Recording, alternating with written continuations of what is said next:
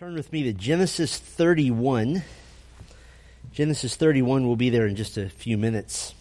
In our first introductory message to the Pentateuch, I liken this journey that we're taking together in this 60-message series to getting a train going. It takes time to build up some steam, and then we're going to go flying through the mountains and valleys. And we've looked generally at the entire Pentateuch. We examined the theological center, the central directive, we called it, of Genesis 1, 26 through 28, concerning the dominion of mankind on earth as God's royal ambassadors. As part of that second message, we saw that Israel is the major focus of the Pentateuch because Israel is the means by which that kingdom will be brought to all nations, redemption from sin to all the nations.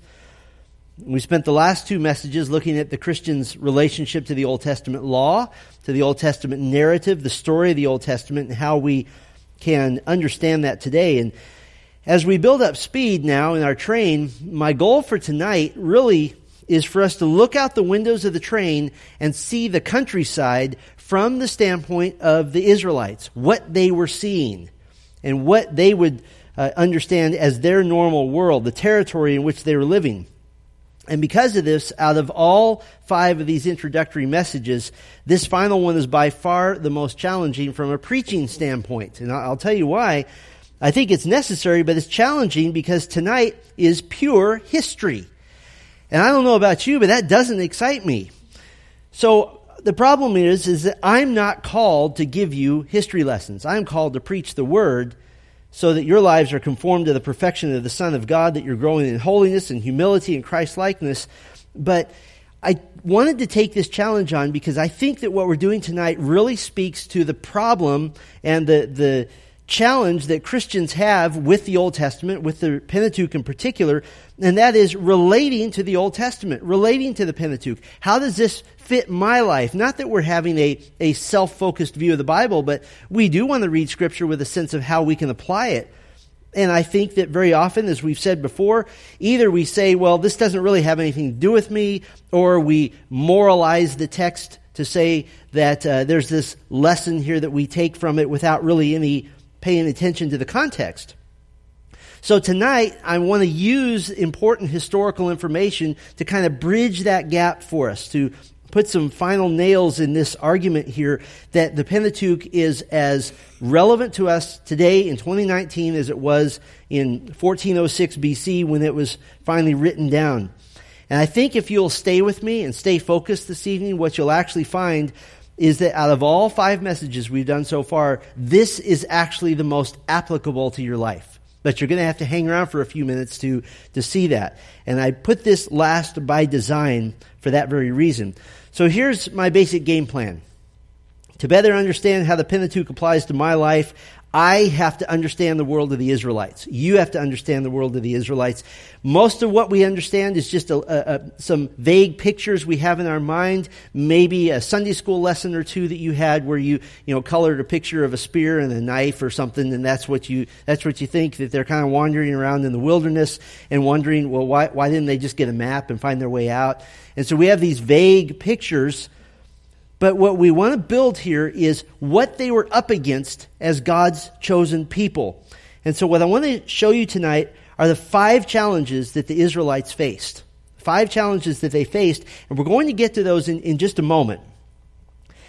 But those challenges all have one common factor which really greatly impacted the world of the ancient Near East, the ancient Israelites. And I want to show you how this common factor, how pervasive it is, and how it's revealed in the Pentateuch. And since I'm not teaching from one specific text tonight, I thought we would take a couple of minutes and do a Bible drill exercise on steroids. We're going to get your fingers ready here. I could give you some Bible statistics, and I could say that this happens this many times and this happens this many times, but I don't think that would have the impact that this is going to have. So we're going to spend a few minutes, and we're going to experience something together. Are you ready? I'll give you the statistics when we're done. But get your fingers ready. I'm going to go fast. Look with me at Genesis 31:19. 31:19. And you will understand what I'm talking about when we're done. Laban had gone to shear his sheep, and Rachel stole her father's household gods. Look at Genesis 31, verse 30. And now you have gone away because you longed greatly for your father's house, but why did you steal my gods? Look at verse 32. Anyone with whom you find your gods shall not live.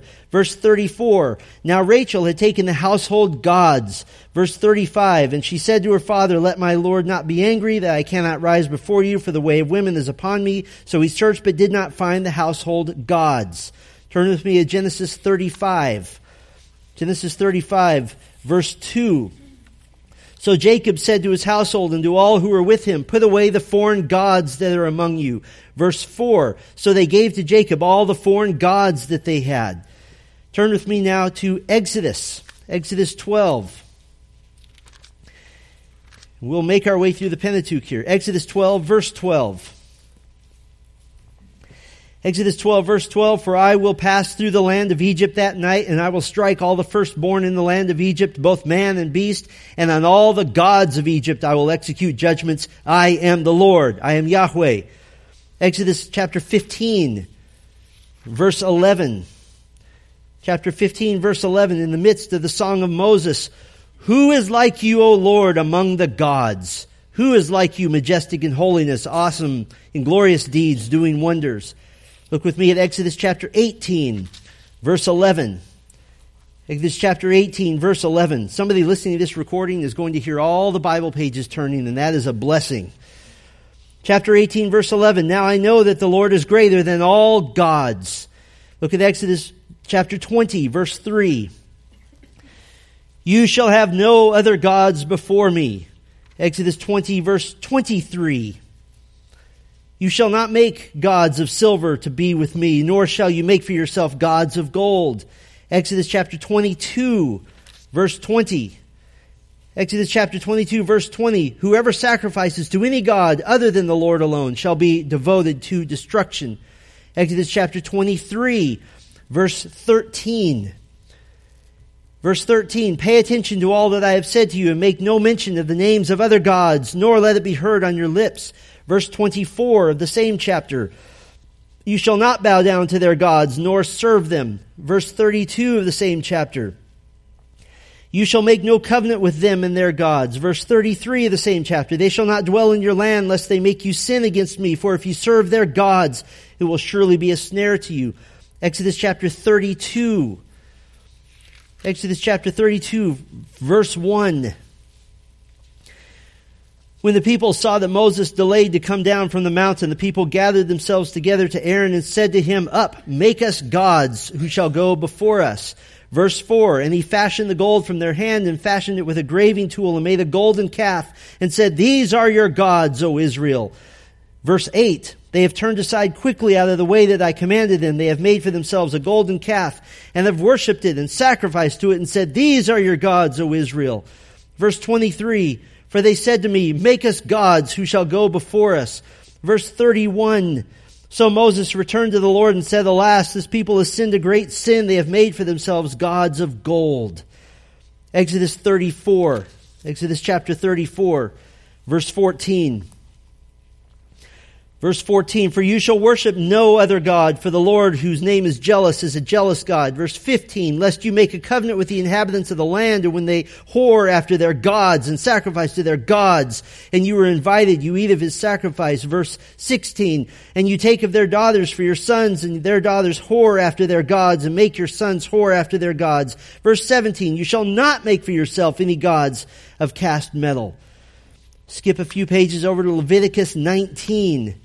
Leviticus 19. Leviticus 19, verse 4. Do not turn to idols or make for yourselves any gods of cast metal. I am the Lord your God. Now go to the book of Numbers, Numbers 25. All the way near the end. Numbers 25, verse 2. Numbers 25, verse 2. These invited the people to the sacrifices of their gods, and the people ate and bowed down to their gods. Turn to chapter 33 of Numbers. Numbers 33, verse 4. Numbers 33, verse 4. while the Egyptians were burying all their firstborn, whom the Lord had struck down among them, on their gods also the Lord executed judgments. Go over now to Deuteronomy chapter 3. Deuteronomy chapter 3.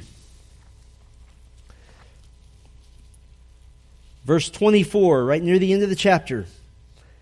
Verse 24, O Lord God, you have only begun to show your servant your greatness and your mighty hand. For what God is there in heaven or on earth who can do such works and mighty acts as yours? Deuteronomy 4, verse 7. Deuteronomy 4, verse 7. For what great nation is there that has a God so near to it as the Lord our God to us whenever we call upon him? Verse 28 of chapter 4. And there you will serve gods of wood and stone, the work of human hands that neither see, nor hear, nor eat, nor smell. Look at verse 33 of the same chapter. Did any people ever hear the voice of a God speaking out of the midst of a fire, as you have heard and still live? Verse 34. Or has any God ever attempted to go and take a nation for himself from the midst of another nation, by trials, by signs, by wonders, and by war, by a mighty hand and an outstretched arm, and by great deeds of terror, all of which the Lord your God did for you in Egypt before your eyes? Deuteronomy 5, verse 7. You shall have no other gods before me. Deuteronomy 6, verse 14. Verse 14, you shall not go after other gods, the gods of the peoples who are around you. Deuteronomy 7, verse 4. For they would turn away your sons from following me to serve other gods. Then the anger of the Lord would be kindled against you, and he would destroy you quickly. Verse 16 of the same chapter. And you shall consume all the peoples that the Lord your God will give over to you. Your eyes shall not pity them, neither shall you serve their gods, for that would be a snare to you. Same chapter, verse 25. The carved images of their gods you shall burn with fire. Deuteronomy chapter 8, verse 19. Chapter 8, verse 19, if you forget the Lord your God and go after other gods and serve them and worship them, I solemnly warn you today that you shall surely perish. Deuteronomy 10, verse 17, you're doing very well. Deuteronomy 10, verse 17. For the Lord your God is God of gods and Lord of lords, the great, the mighty, and the awesome God. Deuteronomy 11, verse 16. Take care lest your heart be deceived and you turn aside and serve other gods and worship them. Same chapter, verse 28. And the curse, if you do not obey the commandments of the Lord your God, but turn aside from the way that I am commanding you today to go after other gods that you have not known. Deuteronomy 12, beginning in verse 2. You shall surely destroy all the places where the nations whom you shall dispossess serve their gods. Verse 3, you shall tear down their altars and dash in pieces their pillars and burn their asherim with fire. You shall chop down the carved images of their gods and destroy their name out of that place. Deuteronomy 12 still, verse 30. Take care that you be not ensnared to follow them after they have been destroyed before you, and that you do not inquire about their gods, saying, how did these nations serve their gods, that I may also do the same? Deuteronomy 13, verse 2. And the sign or wonder that he tells you comes to pass, and if he says, let us go after other gods which you have not known, and let us serve them, you shall not listen to the words of that prophet. Deuteronomy 13, verses 6 and 7.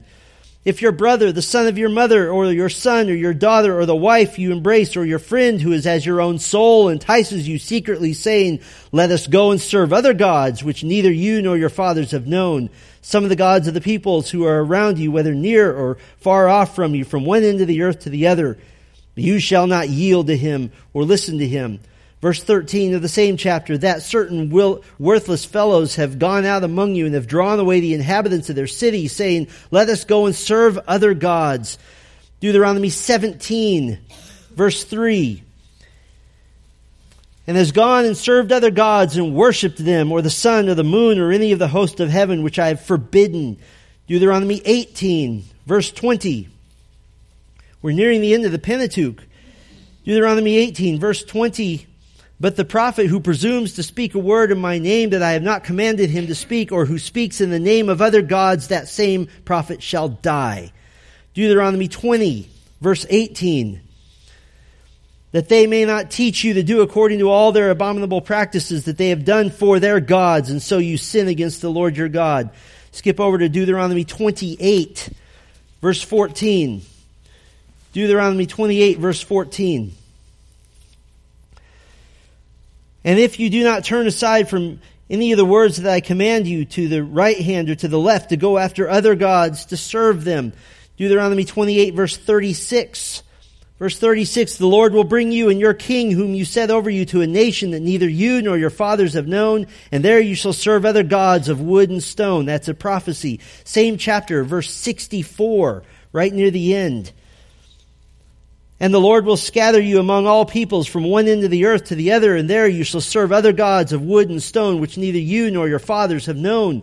Deuteronomy 29, verse 18. Beware lest there be among you a man or woman or clan or tribe whose heart is turning away from the Lord our God to go and serve the gods of those nations. Beware lest there be among you a root bearing poisonous and bitter fruit. Same chapter, verse 26. And they went and served other gods and worshipped them, gods whom they had not known, whom he had not allotted to them. Deuteronomy 30, verse 17. But if your heart turns away and you will not hear but are drawn away to worship other gods and serve them, I declare to you today that you shall surely perish. Deuteronomy 31, verse 16. 31, verse 16. And the Lord said to Moses, behold, you are about to lie down with your fathers. Then this people will rise and whore after the foreign gods among them in the land. Same chapter, verse 18. And I will surely hide my face in that day because of all the evil that they have done, because they have turned to other gods. Same chapter, verse 20. For when I have brought them into the land flowing with milk and honey, which I swore to their fathers, to give to their fathers, and they have eaten and are full and grown fat, they will turn to other gods and serve them and despise me and break my covenant. Deuteronomy 32, verse 12. The Lord alone guided him. No foreign god was with him. Verse 16. They stirred him to jealousy with strange gods. Verse 17, they sacrificed to demons that were no gods, to gods they have never known, to new gods that had come recently. Deuteronomy 32, verse 21, they have made me jealous with what is no God. They have provoked me to anger with their idols. Same chapter, verse 37. Then he will say, where are their gods, the rock in which they took refuge? Same chapter, verse 39. See now that I, even I, am he, and there is no God besides me. Verse 43. Rejoice with him, O heavens. Bow down to him, all gods. For he avenges the blood of his children and takes vengeance on his adversaries. He repays those who hate him and cleanses his people's land. Can you tell what the issue is with the Israelites? Now listen, this is the last reference. We just did 80 of them. The last reference to the gods in Deuteronomy, in the Pentateuch, and the last reference is a command to the heavens, to the sun, the moon, all the false gods that people worship, to bow down to the one true living God. That tells us a huge part of what the Israelites were facing. This was the pervasive problem facing God's people. Now let me give you 5 challenges facing the Israelites, the view from the train of their world. And the first challenge is going to be obvious to you. Their first challenge is living among the world of idolatry. Living among the world of idolatry. Everyone believed the gods were real. There was no such thing as an atheist of any flavor in the ancient Near East. Everyone believed in the gods. In every ancient Near Eastern culture, the people believed in and they worshipped a pantheon of gods. The Egyptian deities, there were about 40 major ones, and you've probably heard of some of them, Ra and Isis and so forth, but there were about 2,000 Egyptian deities in all that are named. Mesopotamia had names for about 3,000 gods. A lot of nations sort of had a champion deity, kind of their top guy, the hometown favorite that they believed to be superior to the other gods, but they believed in all the other deities as well. The gods of the ancient Near East weren't thought of as perfect. They were subject to fighting among themselves according to mythology. They possessed envy, jealousy, malice. They were like really, really spoiled teenagers, basically is what they were like.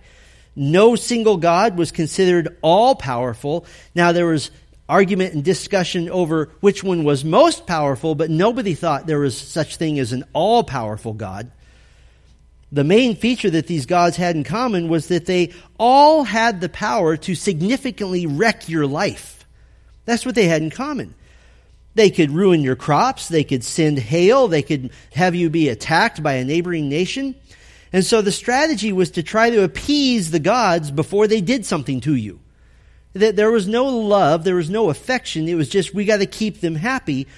And so if you believed in a certain number of gods, maybe you had your personal favorite. You did a lot for the personal favorite, but you also tried to cover all your bases with every god that you knew about. Temples were built to the gods. Sacrifices were made. In the pagan mind, a sacrifice was literally feeding the gods. It was giving them sustenance and food. There were countless different rituals employed to try to appease the gods. These could even involve physical pain, personal mutilation, or ritual acts of immorality. These gods weren't character-driven. They weren't thought to be moral. They weren't thought to be ethical. They were just thought to be really powerful and bigger than us. That was the thought. But the Pentateuch argues the case for Yahweh as the one true living God who is holy in character, who truly is all-powerful. Deuteronomy 4:39, know therefore today and lay it to your heart that the Lord is God in heaven above and on earth beneath. There is no other. Exodus 34, beginning in verse 6, the Lord passed before him, that is Moses, and proclaimed, the Lord, a God merciful and gracious, slow to anger, abounding in steadfast love and faithfulness, keeping steadfast love for thousands, forgiving iniquity and transgression and sin, but who by no means will clear the guilty, visiting the iniquity of the fathers on the children and the children's children to the third and fourth generation. And the result of this was that Moses bowed his head to the earth and worshipped him. It's important to grasp this. This is not something that we get because you were brought up as a monotheist. You were brought up to believe in one God. The Israelites weren't. It's important to understand that the Israelites were convinced that Yahweh was a mighty and powerful God, but they weren't unilaterally convinced that he was the only one. That was going to take time. One scholar rightly assessed to the Israelites, Yahweh was real, but he was unlike the gods of the ancient Near Eastern world. And if you don't believe me, all you have to do is think about the golden calf. Just literally weeks after exiting Egypt, they decided to start making idols again. That's what they were used to. But unlike the gods of the ancient Near East, ritual acts didn't force God to do anything. The prescribed ritual acts that he gives in the law aren't to force him to do something. It's to show that the people are wholly dependent on him. They're not appeasing an adolescent like God. They were sacrificing for the payment of sins against his holy character. And so it's completely different. And so the Lord is beginning to shape them and teach them that there's one true living God. So the first challenge was that they were living quite literally in a world where they were surrounded by idolatry. Completely surrounded. Here's a second challenge they had. We'll call it embracing the unity of life. Embracing the unity of life. The ancient Near Eastern peoples didn't make a distinction between sacred and secular. There was no such thing as secular life and religious life. The gods either provided for you or they didn't. Fortune, if you were fortunate in life, you were seen as being approved of by the gods. And if you had all kinds of misfortune, the gods were really mad at you. That was the judgment of the gods. Now, what's interesting is that the Old Testament, generally speaking, agrees with this. It's simply that the pagan peoples were focused on gods that didn't exist. But for the Israelite, the faithful Israelite, all of life was to be lived in the presence of Yahweh, in the presence of God. Your work, your community, your marriage, your children, certainly your money, was all included in how you lived before God. The law of God in the Pentateuch, it covers every aspect of life. There's nothing that's not covered. The goal was to live a life which was pleasing to the Lord, not to use the law to earn spiritual salvation, but you're living out the law as an act of loving obedience to Yahweh. So the issue was not so much which parts of life are worship, but to whom is that worship due in every area of life. And so the Lord, in a very real sense, was in competition with literally thousands of false gods. And so he set out to show himself as being different. So their second challenge was embracing the unity of life. Third challenge that they had, we'll call preserving the group identity. Preserving the group identity. Turn with me to Deuteronomy 25. Deuteronomy 25, and I want to show you a passage you're probably familiar with. In the ancient Near East, the individual was not nearly as important as the group. You were loyal to your family, you were loyal to your clan, you were loyal to your tribe, and then you were loyal to your nation. It's important to remember that the texts of the Old Testament are addressed to people who mainly thought in those terms of group identity. And one example I want to show you is what's called the law of levirate marriage in Deuteronomy 25. It strikes us today as bizarre, as a little bit odd, and we even question it at times. Deuteronomy 25, beginning in verse 5. If brothers dwell together, and one of them dies and has no son, the wife of the dead man shall not be married outside the family to a stranger. Her husband's brother shall go into her and take her as his wife and perform the duty of a husband's brother to her, and the first son whom she bears shall succeed to the name of his dead brother, that his name may not be blotted out of Israel. And if the man does not wish to take his brother's wife, then his brother's wife shall go up to the gate to the elders and say, my husband's brother refuses to perpetuate his brother's name in Israel. He will not perform the duty of a husband's brother to me. Then the elders of his city shall call him and speak to him, and if he persists, saying, I do not wish to take her, then his brother's wife shall go up to him in the presence of the elders and pull his sandal off his foot and spit in his face. And she shall answer and say, so shall it be done to the man who does not build up his brother's house. And the name of his house shall be called in Israel, the house of him who had his sandal pulled off. What?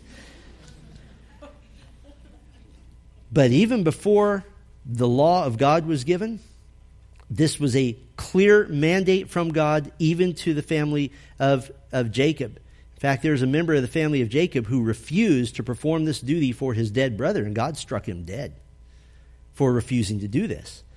It strikes us as very peculiar because for us, the decision to marry is very personal, it is very individualistic, and it's really pretty much all about me and what I want and what's going to be best for me.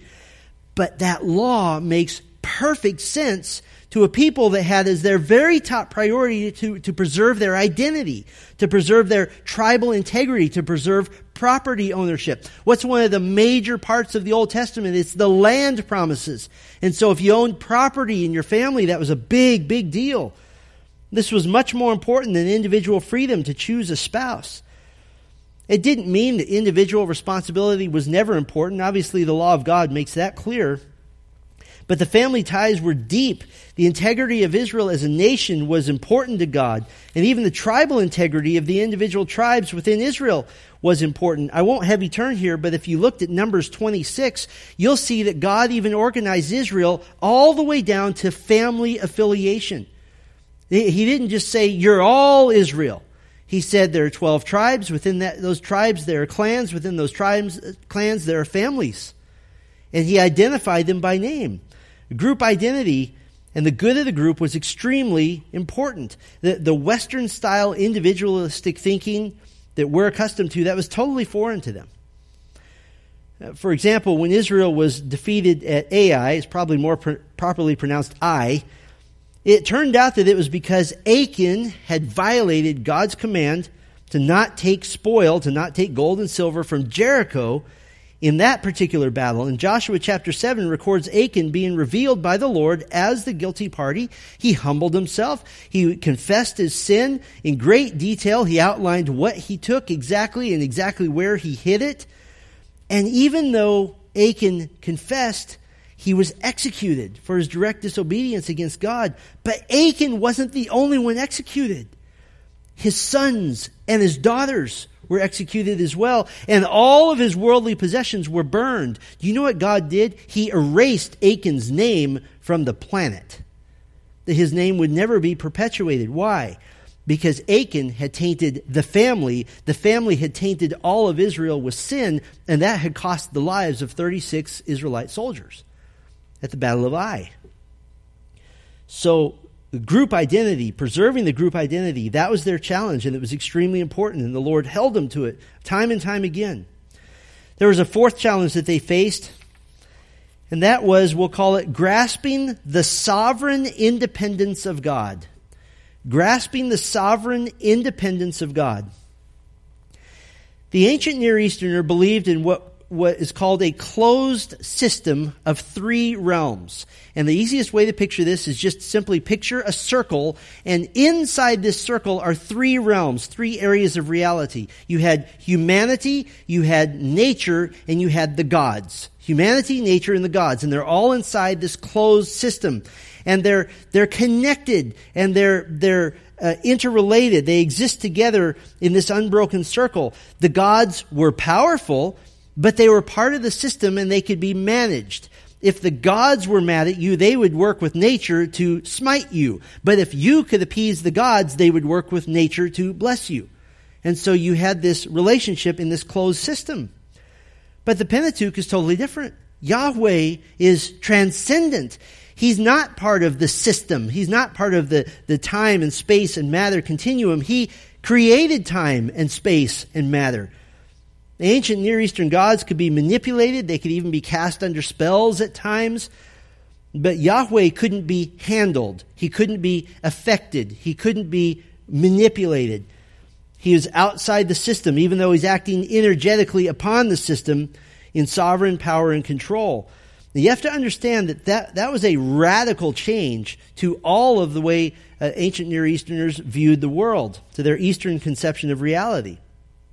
That's why so much of the law points to the supremacy and to what we might call the otherness of God, that he is completely different. He's incomparable to the gods. He's in a unique category. Dozens of times, God gives a law, and his reason for the law, he says, "You shall not do this, I am Yahweh." And he says that over and over again, meaning I'm different. I'm outside the system. I'm not a part of it. I am transcendent. Unlike the pagan gods, Yahweh didn't need to be fed. He didn't need to be provided for. We saw this recently in Psalm 50 when God condemned Israel for thinking they could treat him like false gods. And in Psalm 50, basically, God says, "Why do you think I'm hungry? I already own all the cows. I already own everything. If I were hungry, I wouldn't tell you. I would just go get something." And he's basically saying, I'm not anything like the other gods. So they had to grasp that he was sovereign, that he was independent. And there was one more challenge that they had. And this was just a whole new way of thinking for them. Their final challenge we would call avoiding a man-centered view of God. Avoiding a man-centered view of God. Critics have often pointed out that the law of God in the Pentateuch is very similar to other ancient Near Eastern law codes. And this is true.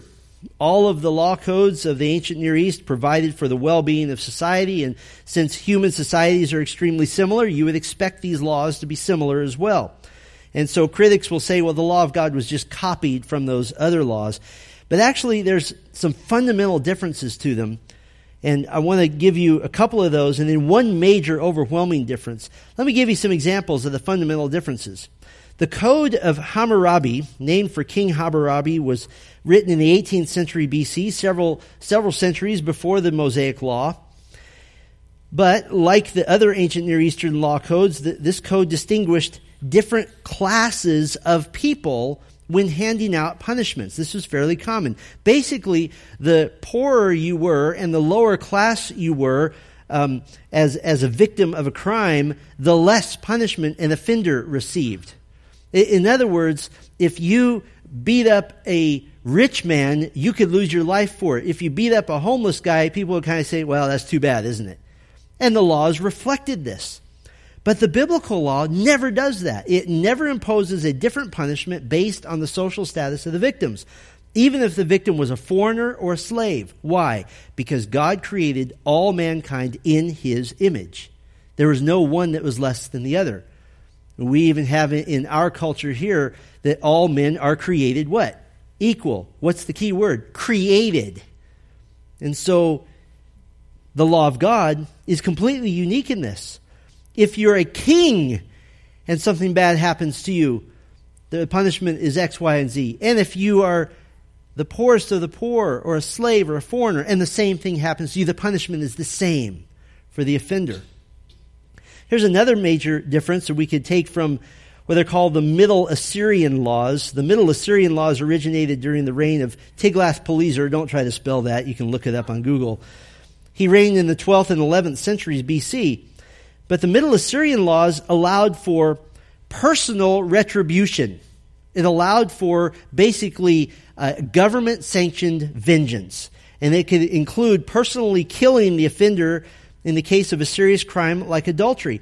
But it also gave a lot of latitude. For example, in the Middle Assyrian laws, if you caught your wife with another man, you could, A, kill her and the other guy on the spot with no punishment for you whatsoever, or you could just decide to maim your wife and the lover, or you could just decide, I kind of had it coming, I'm not even going to worry about it. In other words, it was up to the victim to decide what to do about the crime. And yes, people would say, well, the law of Moses has the famous eye for an eye principle from Exodus 21, but that wasn't personal vengeance. That was God-sanctioned justice in proportion to the crime. If the crime was small, then the punishment was small. If the crime was great, the punishment was great. As a matter of fact, God commanded the establishment of cities of refuge so that if someone was tempted to take personal vengeance, then there was a legal place to go and be safe until the hothead had kind of cooled off. But here's the huge difference between the law of God and all the other ancient Near East law codes. The other law codes were not grounded in the morality or the character of their gods. Actions weren't characterized as right or wrong. They were just pleasing or displeasing to certain gods. The law codes weren't moral. They weren't ethical. They were just an expression of what it takes to keep a society running successfully. The ancient Near Eastern cultures observed that if everybody's committing murder, society can't run. So they outlawed murder. So it was just very pragmatic. In their belief systems, the gods themselves didn't keep these laws. The gods themselves were unethical and immoral. And so because of this, there was room to commute sentences or just make a human decision to ignore a crime. Now, I'm saying all this to get to one point. The reason that human beings could decide to either ignore a crime or punish a crime or somewhere in between was because the ancient Near East law code envisioned that the offended party was a human being. And this is important to understand. So if the offended party is a human being, then the human being can decide whether or not to extend grace and mercy or to extend punishment. The man whose wife committed adultery could maim her, he could kill her, or he could just forget about it. But the law of God, the law did not consider human beings the offended party. God was the offended party, because the law is based in His character and in His holiness. Therefore, only God could conceivably alter a punishment, and only God, you ready for this, can forgive sin. Because it wasn't just an ethical system, it was an attack against His character. Now, basically, the gods of the ancient Near East supposedly existed to be manipulated into just not destroying my life through floods or drought, and they were there to give me success and health and wealth. But Yahweh exists for His own glory, and His holy standard is a reflection of who He is. It's a reflection that He would wish to see in the behavior of His people. So the theology of Israel was to be God-focused, while the ancient Near Eastern peoples around them attempted to just use their gods for selfish, man-centered purposes. Quite honestly, the prosperity gospel of today resembles greatly the pagan worship practices of the ancient Near East. It's almost identical. Now, we've walked through this, and hopefully I've painted you a picture of the challenges that Israel faced as God's holy and unique and different and set-apart nation.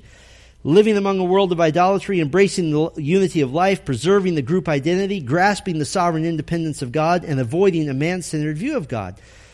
Now, one of the things I love about Grace Bible Church is you are a people of the Word, and already you're probably seeing how amazingly relevant and applicable these 5 challenges are right now in the time of the Church of Jesus Christ, because the same 5 challenges that God has laid out for Israel and given them the solution to are exactly the same 5 that we have in the church in 2019.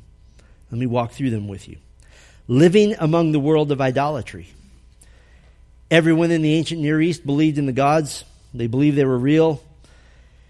One of the features of idol worship was a lack of a uniform and objective standard, which led to superstitious behavior. I'll give you an example. If in the time of your sacrifice to the local superhero god, your favorite god, and you've just planted your seeds for the year, and you're thinking, I really need a good crop this year, so I'm going to go sacrifice to this god, and maybe he'll give me a good crop. And at the last minute, you get inspired, and you pull out your knife, and you just slash your arms a few times and bleed all over the place. Maybe that'll get the god's attention. And that year you have a huge harvest. Guess what you're doing next year at sacrifice time? Boy, I cut my arm 3 or 4 times. I'm going to slash my leg off this time, and maybe that will give me a really good crop. And on the other side, if you didn't sacrifice at all and you forgot to go that year, you thought, it won't be that bad, and a hailstorm comes and decimates just your farm and everything else is left, you go, boy, next year I'm going to do more. I'm going to make sure and make that sacrifice. And if you did a huge sacrifice and then had a terrible year, now you're really pulling your hair out. You're going, I better find something different to sacrifice. And you say, well, nobody would do that today. Professional athletes do that all the time today. Wearing their lucky socks, or not wearing their uniform, or not washing their uniform hat. It's a superstition based on the human inclination to worship idols. Now, what does that have to do with us in the Church of Jesus Christ? Well, idol worshipers used experience to determine truth. And so it can be manifested in using experience to make a determination of truth. And let's use our building campaign as an example. I've given you some examples in which a building campaign is very good for a church. We did that this morning, and this is encouraging, but it doesn't in and of itself prove that a building campaign is right. It's just an encouraging illustration. At our church-wide Q&A a number of weeks ago, I gave some times when a building campaign is a bad idea. And churches in the past have mismanaged that opportunity to their detriment. But that doesn't in and of itself prove that a building campaign is wrong, because it went badly. Instead, we have one source of truth. We have the revealed Word of God. We have clear commands to give financially. We have clear commands to support the direction of godly leadership in the church and not to push back against that. We have a clear precedent in Scripture that God's people are to have sacred space dedicated to worship, and that space is to be owned. We have a clear precedent for even how leaders are to strongly encourage giving in 2 Corinthians 9. We have a clear precedent for generous churches. We have a clear direction for the purpose of the church, and building campaigns should help elevate that purpose from Colossians 1:28. But all of that is from an objective source of information. So we don't want experience alone to determine our truth. Ultimately, that's idolatry. But of course, we're surrounded by idols of the flesh. I told you about the 2,000 Egyptian gods and the 3,000 Mesopotamian gods. That didn't even include the Babylonian gods and all of the Canaanite gods. And you would say, boy, I'm glad we don't live in that era. I think it's worse now. At least those were gods that you could see. And you could go to a wooden idol and you could take an axe and say, I don't believe you, and split its head right down the middle, and we're done. And you have a fire, and we're good. But today there are thousands of gods competing for our worship that we can't see. Time, recreation, money, career, personal achievement, personal looks, physical fitness, none of those things are inherently bad until we turn them into gods. It's like the book of Isaiah makes a joke, essentially, that you go and you cut down a tree and you have this big log, you cut it in half. With half of it, you make firewood and make your dinner. The other half, you make a god and bow down and worship it. That makes no sense. Idols of the heart are the nemesis of every Christian, and they sneak up on you. In 1666, Puritan pastor Thomas Watson published his outstanding book, The Godly Man's Picture, and here's what he says about idolatry of the heart. He says, consider how vain and contemptible other things are, about which persons void of godliness busy themselves. Men are taken up with the things of this life, and what profit hath he that hath labored for the wind? Ecclesiastes 5:16. Can the wind fill? What is gold but dust? Amos 2:7, which will sooner choke than satisfy. Pull off the mask of the most beautiful thing under the sun, and look what is inside. There is care and vexation, and the greatest care is still to come, and that is to give account to God. The things of the world are just like a bubble in the water or a meteor in the air, but godliness has real worth in it. Have you ever read 1 John? 1 John is this beautiful book to believers, saying that if you're in Christ, you love the church. If you're in Christ, you love the church. If you're in Christ, you love the church.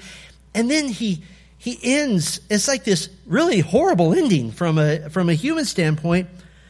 He doesn't say, and may the Lord's blessing be upon you and God be with you. He says, little children, keep yourselves from idols. Oh, that's a surprise ending. But his concern is idolatry of the heart. What is an idol? Very simply, anything you're willing to sin to have and keep, or anything you're willing to sin to avoid, is an idol.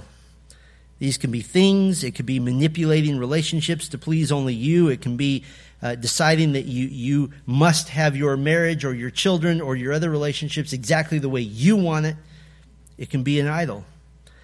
So this is vital because we are living among a world of idolatry. It's everywhere.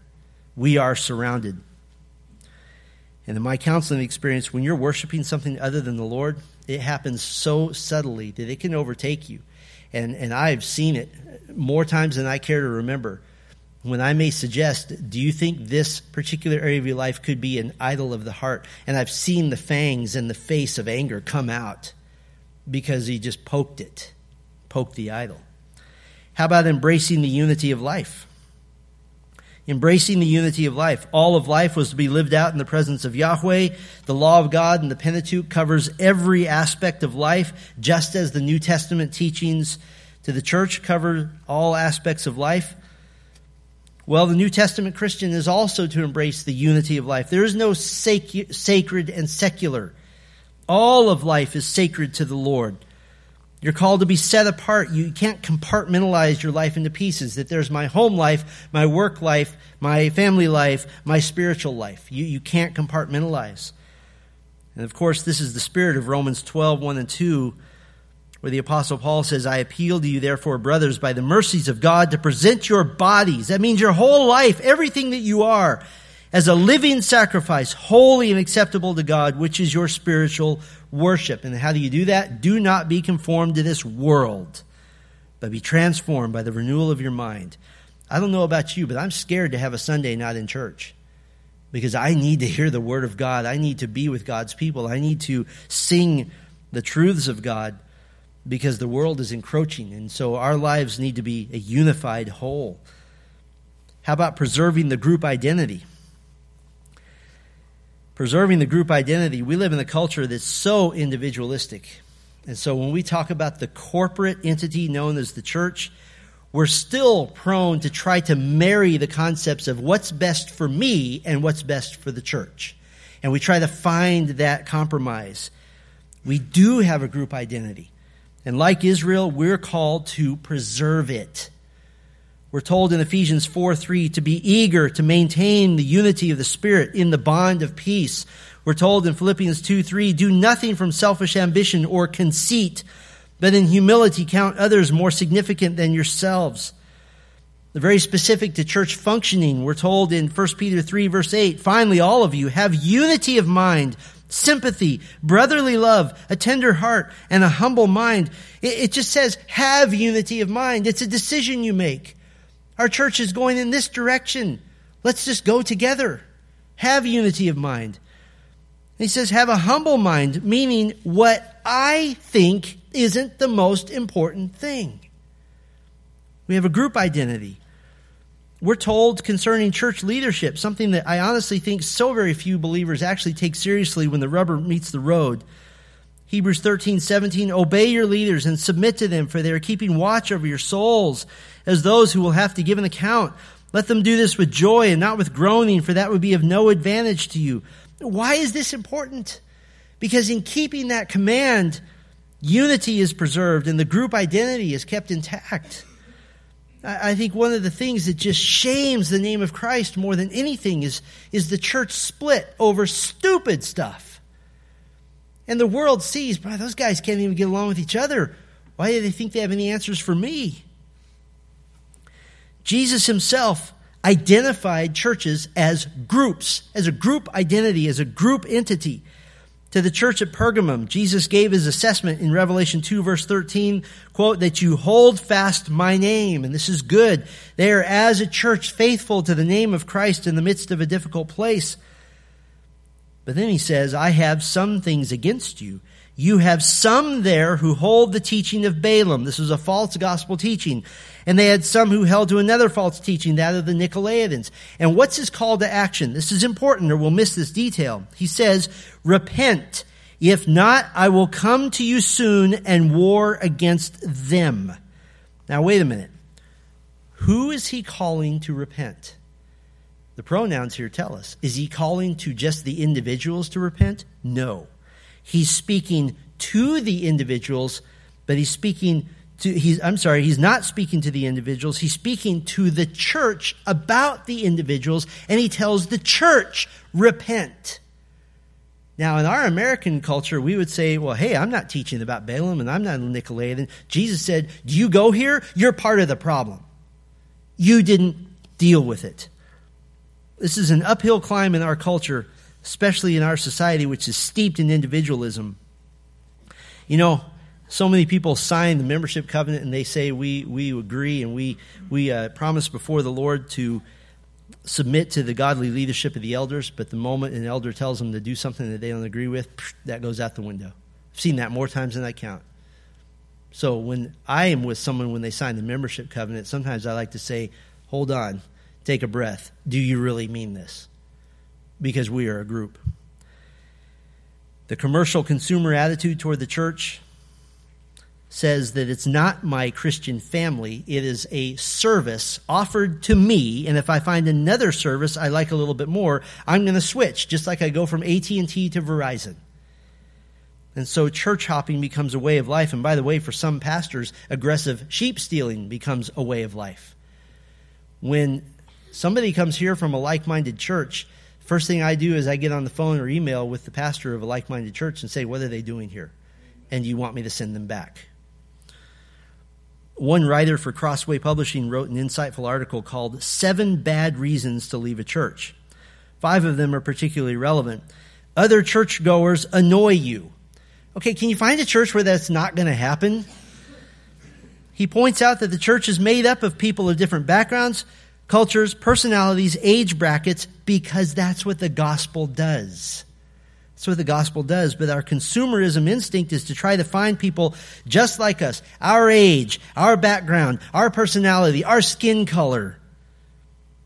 Second reason he says is that your cause is not sufficiently championed, meaning that your idea of the century to launch a particular ministry or program doesn't go anywhere. Or the opposite of that something's happening that you don't agree with. You don't necessarily have a biblical reason, you just don't like it. And so you leave. The third reason, bad reason, worship isn't your preferred style. The preacher goes too long. He doesn't go long enough. The music isn't traditional enough. It isn't non-traditional enough. And when taste and preference instead of content become your motivating factor, now consumerism is driving your decision, and it's ridiculous. It's not the group identity. The fourth reason, he says, there's a more trendy church nearby. The pastor is cool. I've never been accused of being cool. I'm sorry, that's just not going to happen. The music is entertaining. But you know what the author says? That the trendy church of today is the boring church of tomorrow, because you get used to needing to be stimulated all the time, and when it doesn't work anymore, you have to move on. It's the new flavor. And the last reason he gives is your heart just isn't in it anymore. The author points out that this is a consumer mentality which we don't apply to our other relationships. I mean, wives, don't answer this, have you ever looked at your husband and just said, my heart isn't in this at this moment? You don't just up and leave. Every relationship has ups and downs. seasons in which the emotion is not as strong as other times. I have times when I'm super excited to get into the pulpit. There are other times when I need to do my duty, and it just has to be that way. The happiest and most contented church members are the ones who think and behave for the good of the group. That's a happy church member. How about grasping the sovereign independence of God? The ancient Near Easterner believed in that closed system, humanity, nature, and the gods. But we saw that the Pentateuch, Yahweh is transcendent. He's not part of the system. He is outside the system. He can't be manipulated. The sovereign independence of God, sometimes is called by theologians the aseity of God, A-S-E-I-T-Y, says that he's perfectly self-sufficient. He's the source of life for everything else. He has life in and of himself. He existed before all things. He depends on nothing. He's the source of all things. Other scriptures affirm that he does as he wills. He does everything for his own sake. He doesn't need anything. He's completely independent in his mind, in his will, in his counsel, in his love, in his power. He's totally independent. This is a high view of God which honors his holiness, his otherness, his uniqueness. And this keeps us in check in so many ways. It keeps us from taking credit for any part of our salvation. He's independent. It keeps us from praying deals with God, that if I do such and such, then God, will you do this for me? Instead, it inspires us to pray according to his will, and our prayers are answered because we prayed what he wanted, not what we wanted. It keeps us from sinfully questioning God in the midst of tragedy and pain, because if everything depends on God, if God is sovereignly independent, outside of time and space and matter, then even the worst tragedy can be brought to resolution, listen, given enough time. It may not happen this year, it may not happen in your lifetime, but everything will come to resolution, and we believe this from Romans 8:28. But to treat God as a deity that you can manipulate for salvation, manipulate for prosperity, then God has become no higher than Baal or Asherah or Ra or Isis or any of the other pagan gods. Do we have the challenge of avoiding a man-centered view of God? Our last one. Remember, the other law codes weren't grounded in the moral character of their gods. They didn't have moral character. Actions weren't right or wrong. They were just pleasing or displeasing. They were convenient or inconvenient. But the law of God says that based on the law, God is the offended party. And because of this, God could conceivably alter the punishment of an offender. Only he can forgive sin. And it's just so important for us. Because true biblical repentance, this isn't about how you hurt other people. It's not about how you hurt yourself. Repentance and salvation isn't, I need to get my life together. That's just a byproduct. That's just a byproduct. Salvation from sin is necessary because God is the only truly offended party. After King David committed adultery and murder in his confession, he wrote to God in Psalm 51, against you only have I sinned and done what is evil in your sight. God does not exist to make your life better. He exists for his own glory, for his own fame, for his own worth, for his own magnificence. And now, in following after God, your life does get better, but primarily by virtue of the fact that you've been given eternal life. So, my hope tonight is that I've convinced you that the Pentateuch is as relevant as a minute ago. It is absolutely relevant because we're living among a world of idolatry. We need to embrace the unity of life. We need to preserve the group identity. We need to grasp the sovereign independence of God. And we need to avoid a man-centered view of God. Well, I hope that our 5 introductory messages have got you ready. And if you haven't started reading the Pentateuch, now's the time to get going. Next week, we're going to familiarize ourselves with Genesis. Our train is getting up to speed, and we're about to start hitting it pretty quick. Let's pray. Our Father, your word is completely consistent with itself, and anyone who would say otherwise hasn't read it. Anyone who would say that the Bible is just a book of nonsense, of stories put together in a nonchalant, random fashion, has not seen the glory of the Scriptures. And so, Lord, as we've spent some time getting this kind of train moving here, It's my prayer for each person here that as we walk through chapter by chapter, the Torah, the law, the first words that you gave to humanity, that we would be so blessed and so encouraged as we see so many ways to be more like Christ as a result of learning your law and learning the narratives and learning the overall story and learning that as 80 places in the Pentateuch, the Israelites are warned against false gods, that we see that even in 1 John, little children, keep yourself from idols. And so, Lord, I pray not just that we would learn facts about the Bible, but I pray that we would grow into Christ-likeness at a rate that is pleasing to you, that is honoring to Christ, and that is indicative of those who have the Holy Spirit to do so. I pray that we would be changed, that we would be those who more honor you and who are more in tune with your will and obedient to you. And we pray for Christ's sake and in his name. Amen.